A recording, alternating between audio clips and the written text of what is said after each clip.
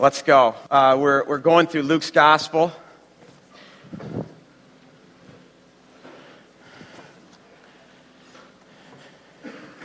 We've made it to Luke chapter 18. Just for a little bit of context, though, I'm going to start with the two verses at the end of chapter 17. Let's with a sense of anticipation, stand for the reading of God's Word. If you have a blue Bible like mine, this is found on page 850. And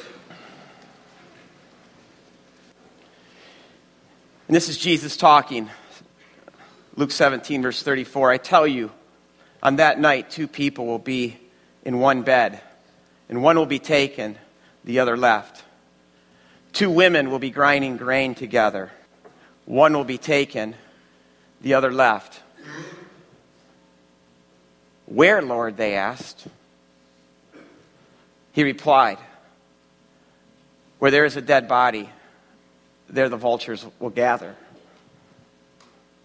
And then Jesus told his disciples a parable to show them that they should pray and not lose heart. He said, in a certain town there was a judge who neither feared God nor cared what other people thought. And there was a widow in that town who kept coming to him with the plea, grant me justice against my enemy. For some time he refused, but finally he said to himself, even though I don't fear God and I don't care what people think, yet because this woman keeps bothering me, I will see that she gets justice. I love this next line. So that she won't eventually come and attack me. I mean, you talk about chutzpah.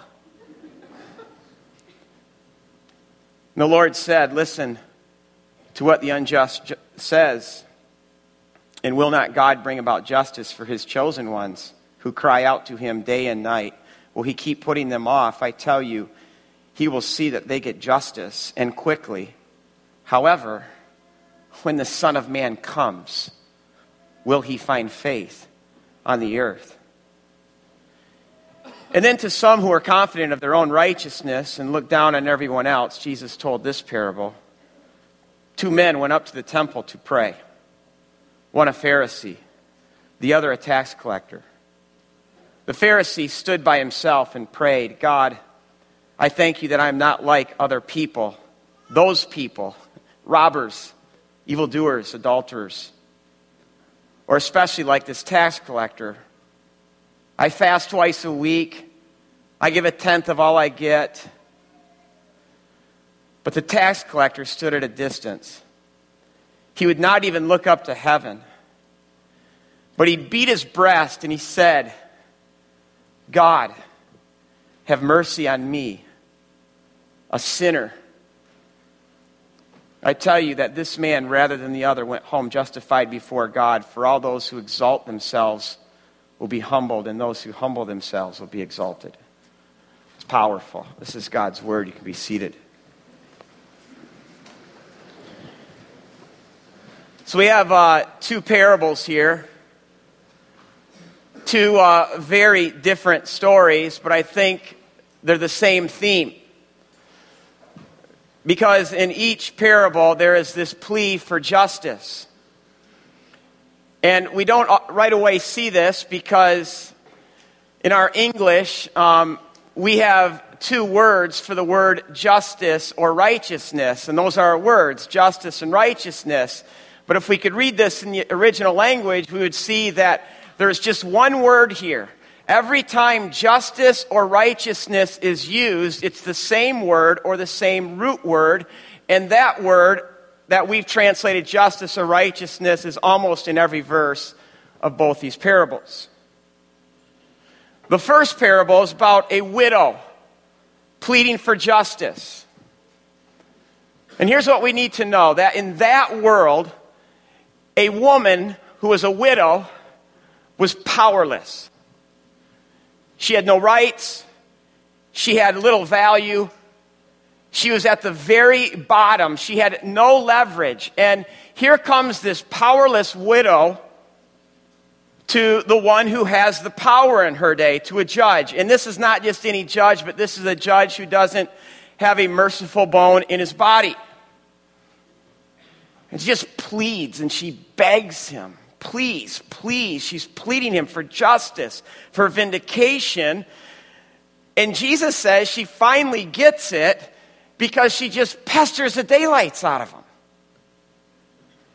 The second parable is also about two men who are pleading for justice.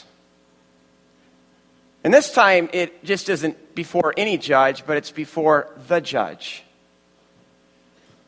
In this story, Jesus says one gets it, and the other doesn't. Now, I want to start with this. Why is Jesus telling these parables? Why are these parables in this particular place? It's a question you always have to ask when you're interpreting the Bible. Like, why is this here? And why is this here in this place? Well, if you ask me, I mean, just look at the verses previous to these parables. The disciples hear Jesus talking about the end. They hear about people being taken. I mean, I literally hear like loud gulps as Jesus is telling that one will be taken and one will be left. And I see fright in their eyes. They're scared. They're scared about the end. They're scared about the great day of the Lord. They're scared about Judgment Day. And I was thinking about this week. I feel that our time is very much like Jesus' time. We live in a time when our world is quaking and there's this growing fear. Christians more and more are afraid. And in light of this, there's increased discussion about, is this the end? And I think Jesus tells these parables to pastor his disciples, to pastor us as we think about the end, which we need to be thinking about. And this first parable is an encouragement. It's an encouragement to the disciples. It's an encouragement to us to not lose heart, as Jesus says. Don't lose heart, but pray. Because look at verse 7. And will not God bring about justice, righteousness for his chosen ones who cry out to him day and night? Will he keep putting them off? I mean, if this powerless widow could get justice from an unmerciful, unconcerned judge, how much more will you, disciple, get justice from a merciful Father? So ask for it. Beg for it. Plead to the judge of the earth for justice. Pester him with your pleas. And not just pleas on our behalf, but pleas on the behalf of our world, pleas on the behalf of the lost, pleas on the behalf of our enemies, pleas on behalf of the underprivileged. Because, Christian, this is our calling in the world as we think about the end. Where our world is in pain, that's where Christians need to be in prayer. I love Isaiah 62. Because I think Jesus has this verse in mind. Isaiah 62, verse 6. God says, I've posted watchmen on your walls, O Jerusalem, and they will never be silent, day or night. And you will call on the Lord. Give yourselves no rest in that, and give him no rest till he establishes Jerusalem and makes her the praise of the earth. Day and night. Day and night. Pester him. Make pleas. And then I look at verse 8 in our text today.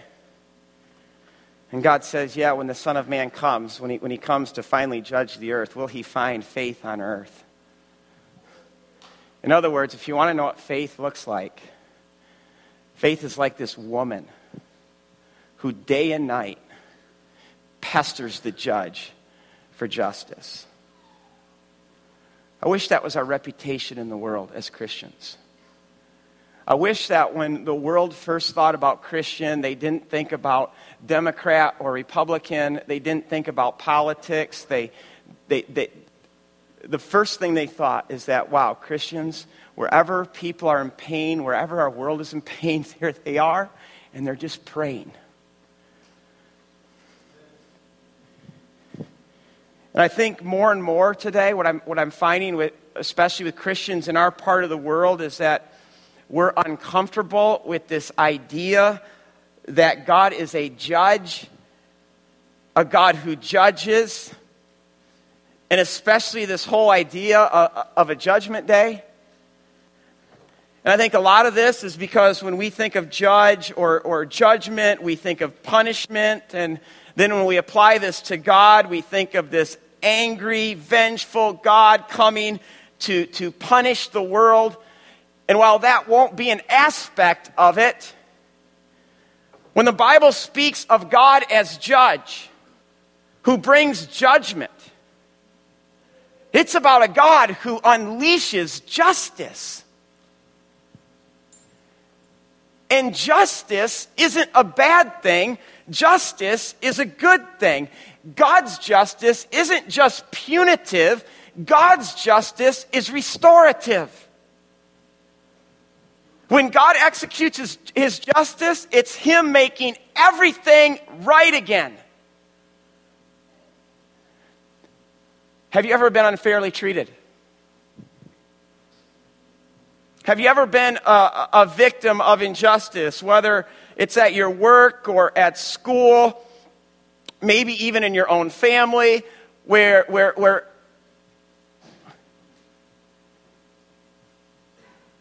you were just wronged? You know, this is so much a part of life. It's so much a part of our world. This is why the psalmist is crying out in light of God's justice. How long, O God? How long before you come and judge and execute your justice? In Psalm 96, it says, the heavens will be glad, the earth will rejoice, the fields will dance, the trees will sing, all creation will rejoice. Why? Because of what says next. God is going to come as the great judge and judge the world with equity. He's going to restore all things. He's going to avenge. He's going to vindicate. He's going to turn the tables. The humble are going to be exalted. The exalted are going to be humbled. And let me ask you this question. Who is that good news to? The humble. And see, now I think we're starting to feel a little bit of the warning side of this parable, because the person who gets the justice in this parable is a powerless widow. And at the end of the second parable, God says, I oppose the proud, I give grace to the humble. Actually, that's not at the end of this parable, but it's close to it. But that's all over the Bible because it's so God's heart. God says, I'm close to the brokenhearted. I save those who are crushed in spirit. Over and over again, God shows us that he's for the powerless, he's for the marginalized, he's for the oppressed. He stands with them. And God will judge according to his heart.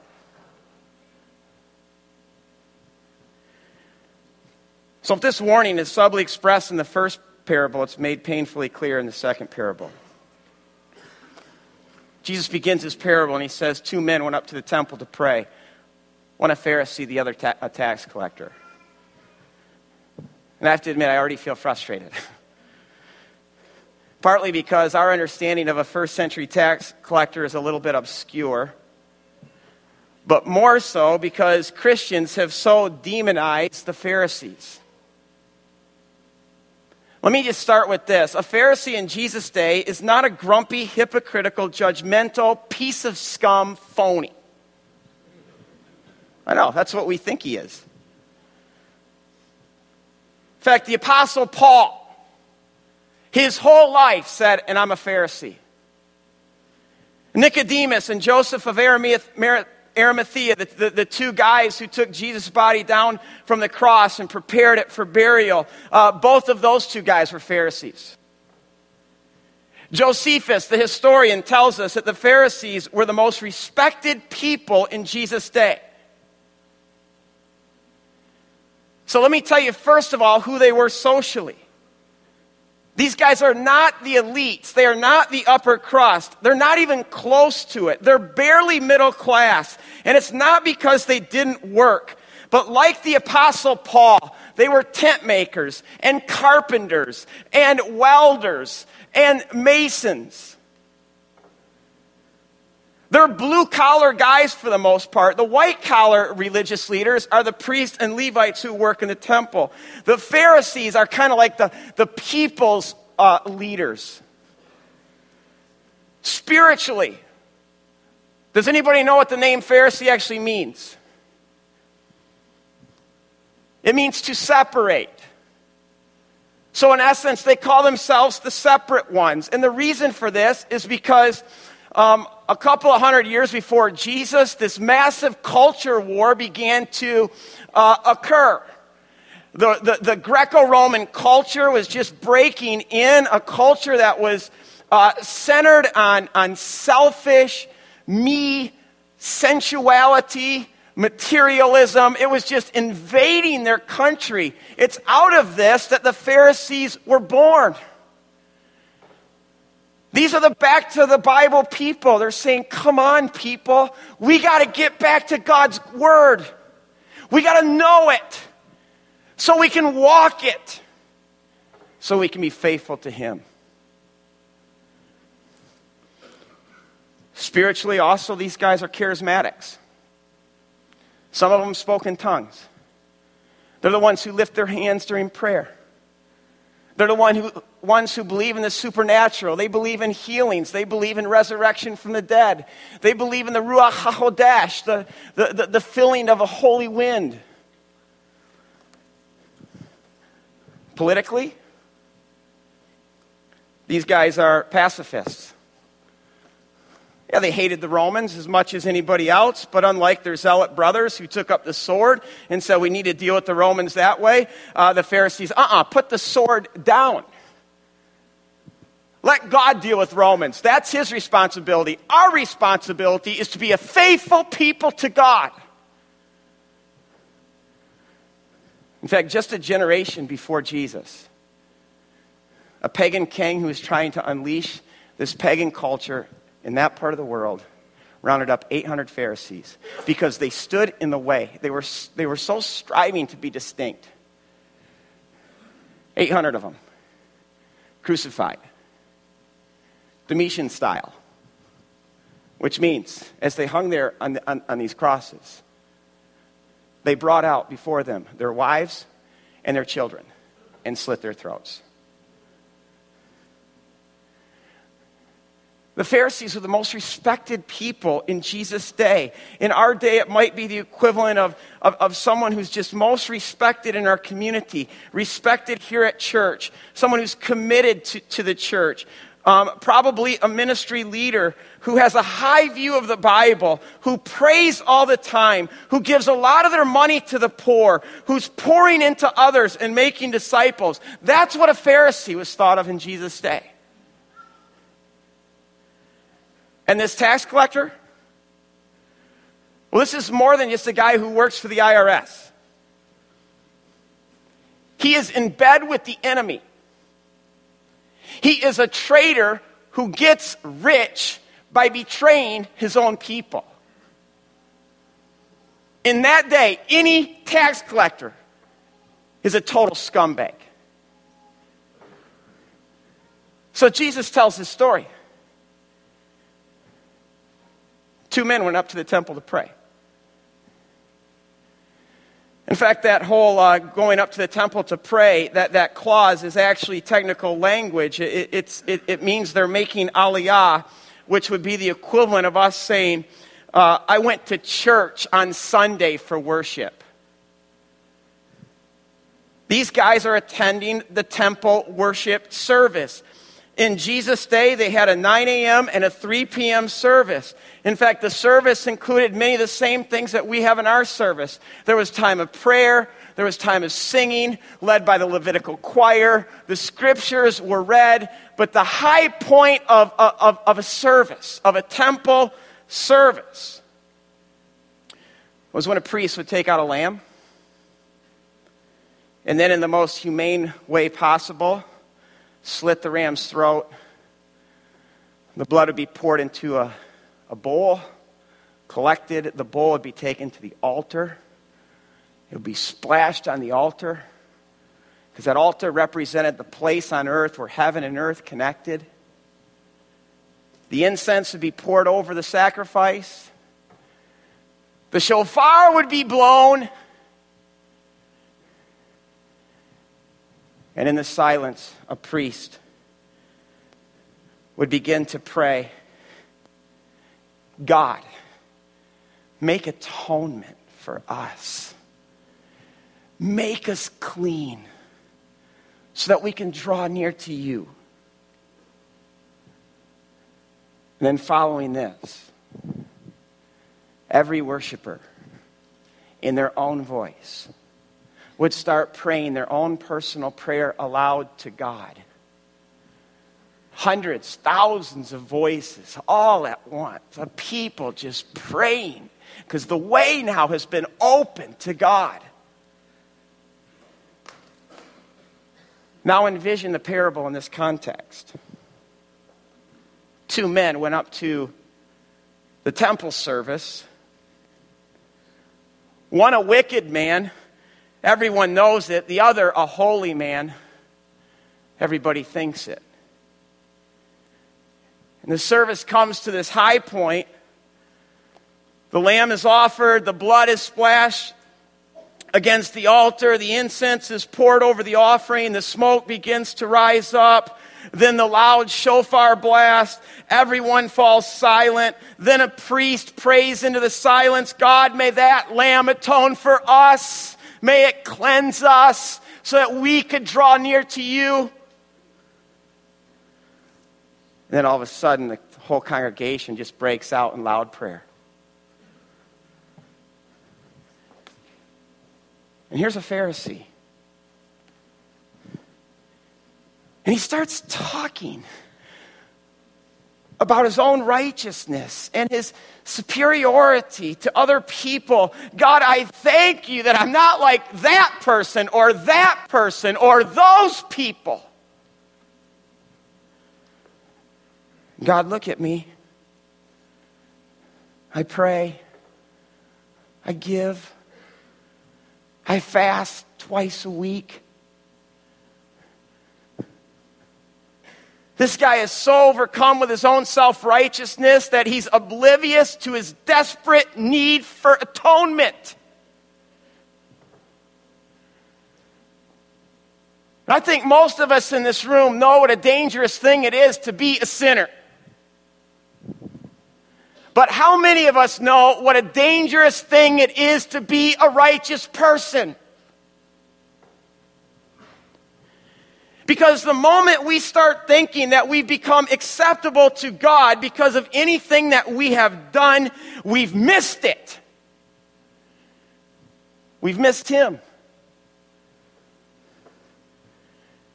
Because God makes it painfully clear that His heart is drawn towards the sinful, the broken, the outcast, the excluded.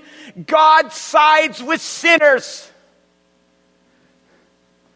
Jesus said, I didn't come for the righteous. I came to call sinners. Jesus says, I eat with them. I dine with them. I do life with them. I call them.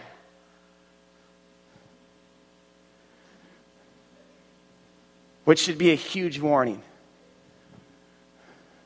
to all of those who are righteous right now. As righteous people, we stand in danger of sliding down this slippery slope where we begin to trust our own goodness, where we become our own Savior, where we become confident that we can earn God's approval. And you put all this together and it gives birth to this insidious thing called pride. The very thing that God opposes, he detests it. In fact, in Jesus' day, to guard against falling down this slippery slope, they developed this concept called kavanah. Kavanah, they said, is the genuine intention of one's heart. It's this idea that it doesn't matter how good I am, how righteous I am. If my heart is not in it, it's worthless. If my heart's not in worship, it's worthless. If my heart isn't in prayer, it's worthless. If my heart isn't in my serving, it's worthless. I think this Pharisee forgot about the importance of kavanah. That righteousness starts with our heart. That worship and prayer and serving God and loving God, it's all about our heart. God says man looks at the outward appearance, but God says I look at the heart. In our heart's intentions. And see, what this Pharisee did is he replaces inside-out heart righteousness with outside-in righteousness. And if you want to know what outside-in righteousness is, it's a righteousness that's obsessed with appearance. What other people see, what other people think. It's obsessed with performance. This idea that we can earn God's approval by performing well enough for him. And at the end of the day, it's an obsession with self. I exalt God only because it exalts me. I worship God because it's a way for me to worship me. I serve God only to the extent that it serves me. In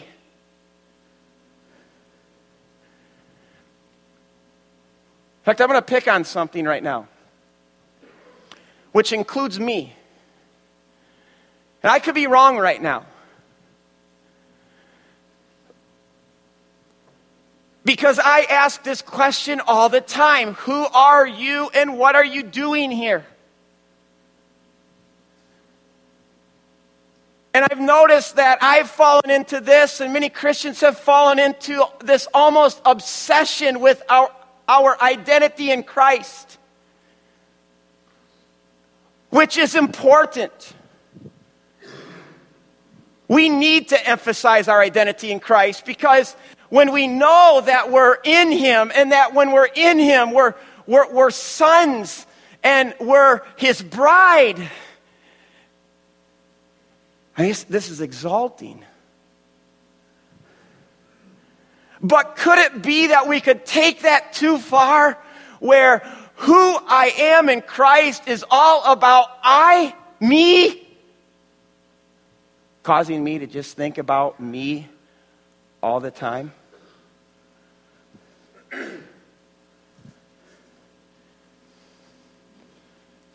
God, I thank you that I'm a saint and not a sinner. God, I thank you that I'm a son and not a scumbag. We have to be careful. Because being proud is much worse than being a tax collector. Pride is the most damning of sins. Nothing repulses God more than pride. And look at this tax collector. Jesus said he stands afar off. That would be the equivalent of him just kind of slipping in the back row. It's like he almost sneaks into the service. And then at the sight of that lamb being offered and its blood poured out, he beats his breast. This is what people did in Jesus' day who were just in extreme anguish. In fact, the only time this is mentioned again in the Gospels is when Jesus is crucified. In Luke 23, verse 48, it says, when the people who had gathered to witness this sight saw what took place, they beat their breast and went away. They were just in utter anguish. And as this tax collector beats his breast, he prays from his heart, God, have mercy on me. Now, I hate to be this guy, but this is not a good translation of what he prayed. Most literally, what he prays, God, make atonement for me. What's so powerful to me is I see this man that as he takes in this lamb being slain, which is God's picture to us, that God's going to make atonement, that he's going to cover our sins and make us clean, that this man is so overcome that God could actually make atonement for me, Joe Scumbag.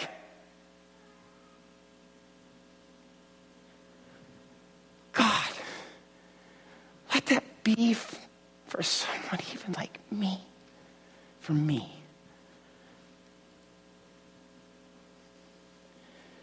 When's the last time you prayed that way?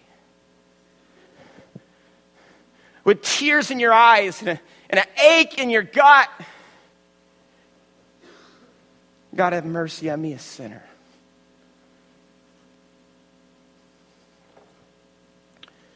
Whenever Jesus tells a parable, he wants his hearers to find their place in the story. Who are you? Are you the Pharisee? Are you the tax collector? Here's this Pharisee, this devoted man of God, yet he misses it. He's so overcome with his own self-righteousness that he's oblivious to his desperate need that God would atone for him. And yet this tax collector can't even look up to heaven, but he beats his breast in utter anguish over his sin. God, let that please be for me, a sinner. It'd be like in our service during communion, which is our time in the service, where we celebrate a lamb sacrifice to make atonement for us. It would be like during that time if someone just came forward and fell face down. God, please, please, let this be for me. And then Jesus gives us the punchline to the whole story in verse 14. He says, I tell you that this man, this tax collector, rather than the other, the Pharisee, went home justified, righteous. He got the justice from the great judge. And probably even more shocking to Jesus' audience is not that he got it, but that the Pharisee didn't. I want to say this morning, for those of us who are in Christ, yes, we have been given the status of sons. Yes, we are the bride of Christ to the most and greatest Prince Charming there ever was.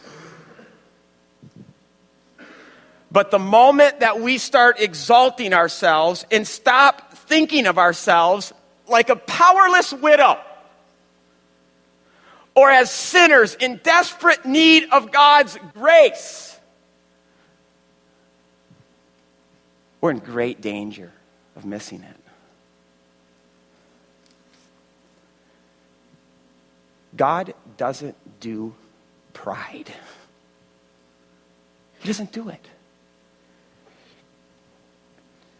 And that's why Jesus ends this. He says, the humble will be exalted, and with God, the exalted will be humbled.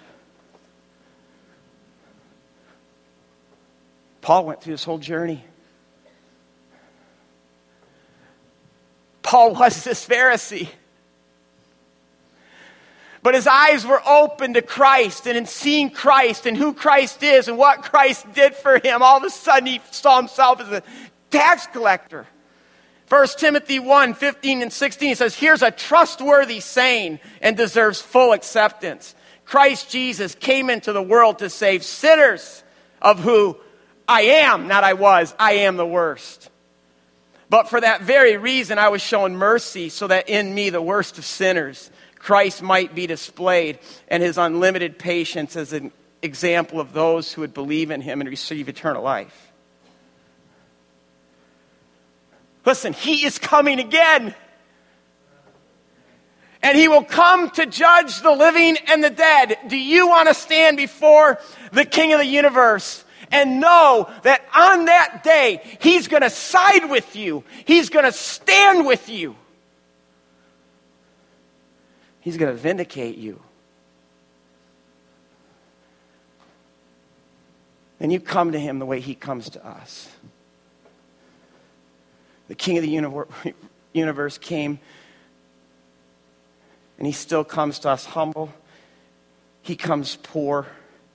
He comes as a servant. Likewise, we are to come to him like this widow, humble and poor, and like this tax collector. Lord, have mercy on me, a sinner.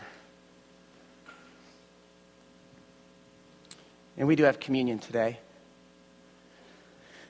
which, as I already said, is the high point in our service when we celebrate the Lamb of God slain to make atonement for us. And what that screams at me is, yep, I'm that lost that the King of the universe had to do that, but it also screams at me, yep, Rod, you're that loved. That loved. He's glad to do it. Jesus invites sinners to the table. He eats and drinks with sinners. So this morning I invite anyone to come to eat and drink Jesus. But only do it with the kavanah of this tax collector. Let's pray.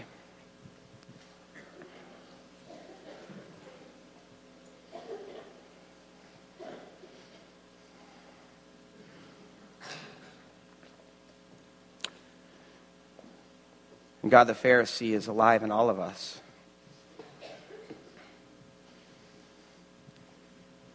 The default mode of our hearts is to trust ourselves, to do things in our strength. And the very thing that works so well in our world is the very thing that works against our relationship with you.